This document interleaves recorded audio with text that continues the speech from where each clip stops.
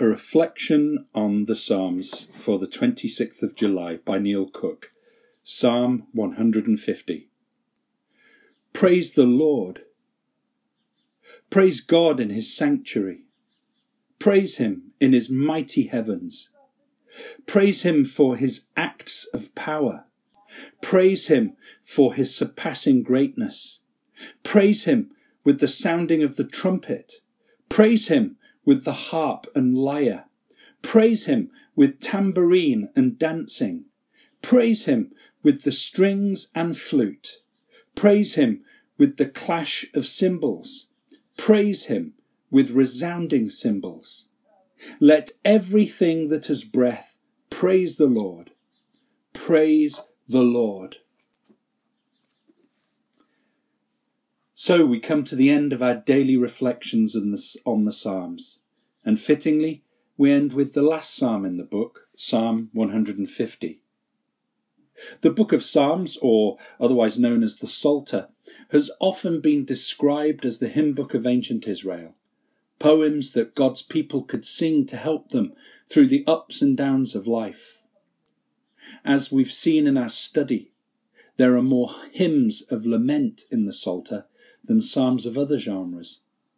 It seems to reflect the reality of our lives, where the fallenness of creation often makes our experience of the world and other people painful and sorrowful. Yet, even if cries of pain and frustration are heard on page after page, the climax of the Psalter is a great blast of praise. The last 5 psalms all start and finish with the exclamation, Hallelujah, literally, praise the Lord. The very last word is a joyful shout of praise. So you and I should be encouraged. Our lives will be blemished with betrayal, filled with failure, and stained with sin. Our tears of disappointment will fill the bottle God holds to our cheek, as we read in Psalm 56, verse 8.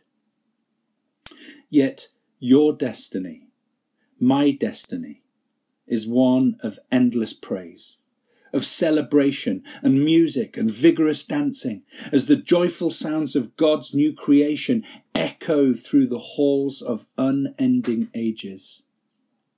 That is your destiny, for Jesus Christ has made it so. Hallelujah. Our brother, the Apostle Paul, in his New Testament letters, often exhorts his readers to live up to their true identity as children of God. Again and again, you hear him say things such as, "You are already citizens of heaven, so behave appropriately." It's where grace and determined discipline meet. Paul understood that if we are to spend an eternity of joyfully praising and serving God, then we should start practicing now. Even if our present circumstances don't appear to call for joy, it's right for us to praise God with everything we have in anticipation of that day which is to come. Take time now to raise your hallelujah. What offering can you bring before God in thanksgiving of his grace and acts of power in your life? Can you make praise a discipline of your life now, just as it will be in the age to come? Let everything that has breath praise the Lord. Hallelujah. Praise the Lord.